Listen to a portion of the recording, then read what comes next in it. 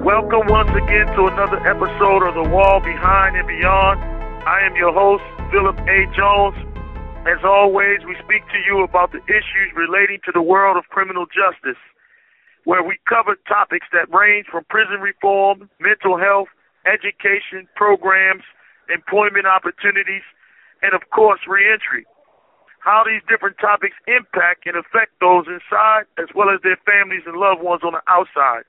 Today, we have a guest who got to see both sides of the spectrum, as she went from a correctional officer to an incarcerated individual. She now has a passion for criminal justice reform and works in the space of reentry. Please welcome Krys Snider to the show. How are you today, my friend? I'm really great, Philip. Thank you so much for having me. Thank you for being on the show. We have been looking forward to talking with you, and we definitely are interested in hearing your story, and a lot of our listeners are as well. So we want to get to some questions, if you don't mind. Yeah, absolutely. Go ahead. Can you tell us where you are from and a little bit about your background? Absolutely. So I grew up everywhere. I grew up in a military family. However, I was born in Georgia, in Fort Stewart, Georgia. Moved around quite a bit before settling in Colorado myself a few years ago. My parents got divorced right before I started high school. I got really involved in ROTC, which is where my structure kind of came from. And I went to school for massage therapy. On the side, I worked in armed security and dispatch, and I eventually went into the corrections field. You were once a correctional officer, and you've also been incarcerated. Can you talk a little bit about both of these experiences? Yeah, absolutely. I was a correction officer in an all-male private prison. It was an overwhelming experience, to say the least. The men that were incarcerated were some of the kindest, most respectful, and easy to get along with individuals. I really didn't understand the point of view that people who are incarcerated are monsters or evil. It is actually just the opposite. Instead, a lot of the people that I work with were begging for structure and hope and change, a chance, or any resources that anyone could give. My overall experience in corrections were always positive with the incarcerated men, but negative with the staff, unfortunately. And then being incarcerated was certainly a humbling experience. Not only had I never been in trouble before, I'd always been able to leave at one point. And I was also in the tower controlling the prison, and now I was in a day room during the height of COVID, not being able to leave myself. Being in jail for a month, I ended up losing everything from housing to employment to relationships. And just without going into too much detail, my arresting officer is actually serving 5 years in prison himself for excessive use of force. So not every situation on paper is a true one, and at the end, we're only human. That is true, and I like the way you formed it and shaped it.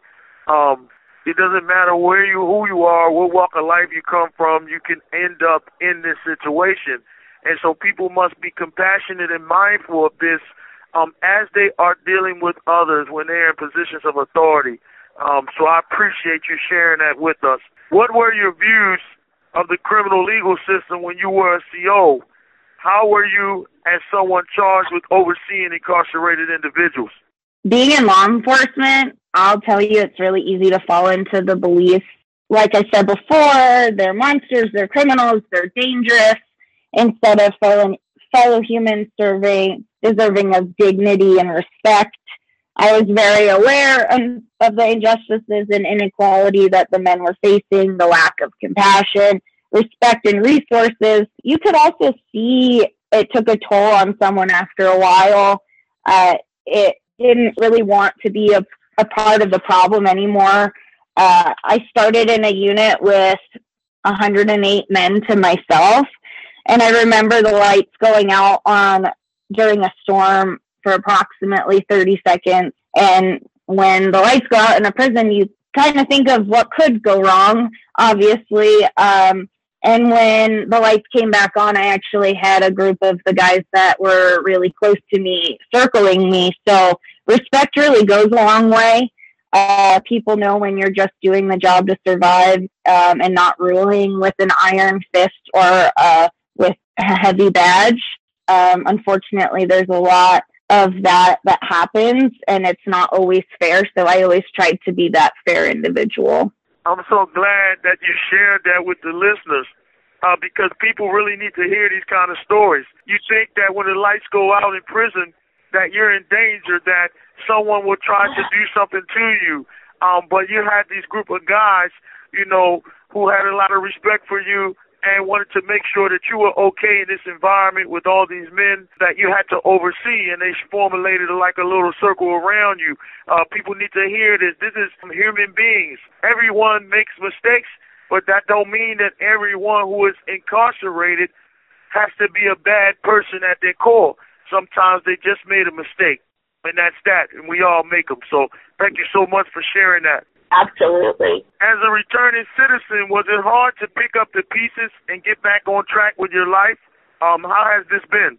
Yeah, returning isn't easy. You continue to hit walls and barriers that a lot of people don't understand, that there's over 44,000 collateral consequences that take place when somebody has a conviction. And honestly, it's taking me years to pick up the pieces. It took me almost a year to find employment.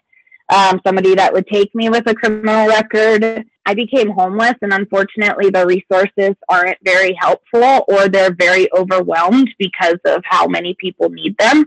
They're just not there quick enough for somebody that needs to be in housing, needs to have work and whatnot immediately. However, I am in a wonderful place now in my life. I just got married in November, and we're starting to try to have a family, and my life is really turning around with some of the other things going on. So it did take quite a bit, and every day I think I'm picking up another piece. But man, it definitely is great when you do have resources and support and people like Philip and so on that can really help you in reentry in any way they can, from just a lending ear that they've been through the same thing to, yeah, this is a place that will hire you, or a resource to contact. For what you said, and that's an amazing story. And again, I thank you for sharing. That reentry begins the moment you step into prison. We often say it, but do they really understand it? Because when you find yourself stepping out and you've lost everything, and there's not a lot of resources available, and they figure that, if you have a job, then you should be okay. No, reentry is a full-scale process that begins before you leave prison, when you can get the training that you need, when you can get the education that you need, when you can get the resources provided for you, and to start taking care of things such as having identification, little things like that, long before you get out, and have it all situated. And if you have employment training in prison, for it to become active on the outside, you must have a job awaiting you, not to find it after you get out. And so sometimes I think we bypass that, and that's a meaningful reentry program. Yeah, absolutely. And there are some places that are trying to get what you were talking about, helping with the resources beforehand, getting an ID or whatever it may be that will create a barrier to employment. But yeah, reentry has to start from, if you're incarcerating somebody, it needs to happen before they walk outside. For sure. I know that you have a passion for criminal justice reform and reentry. What are your thoughts around reentry? Yeah, so reentry needs an overhaul. The money isn't really going to the resources that it should be. We also need to rethink reentry to be that. We aren't rehabilitating and helping people. If we are continuously throwing people behind bars, there has to be a better way to treat our fellow humans so that they aren't set up to fail. Unfortunately, a lot of the times it's, you're being released, you need a job, here's a piece of paper, here's some resources. You call all those resources and none of them can help you quick enough, or they don't have jobs available. We just need to think of a better way to do it. If we're going to house people for a specific amount of time, then they need to be successful, because just throwing them back after they made a mistake. It just hits the cycle, and then we're never going to get out of that. For sure. And I tried to, translate it for the simple viewers to understand a simple process. Okay, you're in prison, you're doing time. You're taking classes in programming, but they give you a job and you can't earn enough money to save so that you have a nest egg waiting upon your release. Even though some prisons take savings, it's not nearly enough. Then you get out and you have so little resources and funds, and you don't have immediate employment. You have to find a job after your release if it's not promised to you already. And then you need housing, because there's a lot of people go to transition homes, halfway houses, or they live with family members. Why can't we take care of all three of those while someone's in? We have more than enough resources for that to be the case. And so some people are learning and they're getting it, and there's other reentry programs around the country that are now starting to see that once you have all that in place, and counseling, by the way, that you will most likely not recidivate. And so that's what I focus on, and that's the type of reentry program that we are building in my organization in order for people to come out and have that safety net. Definitely what you're saying.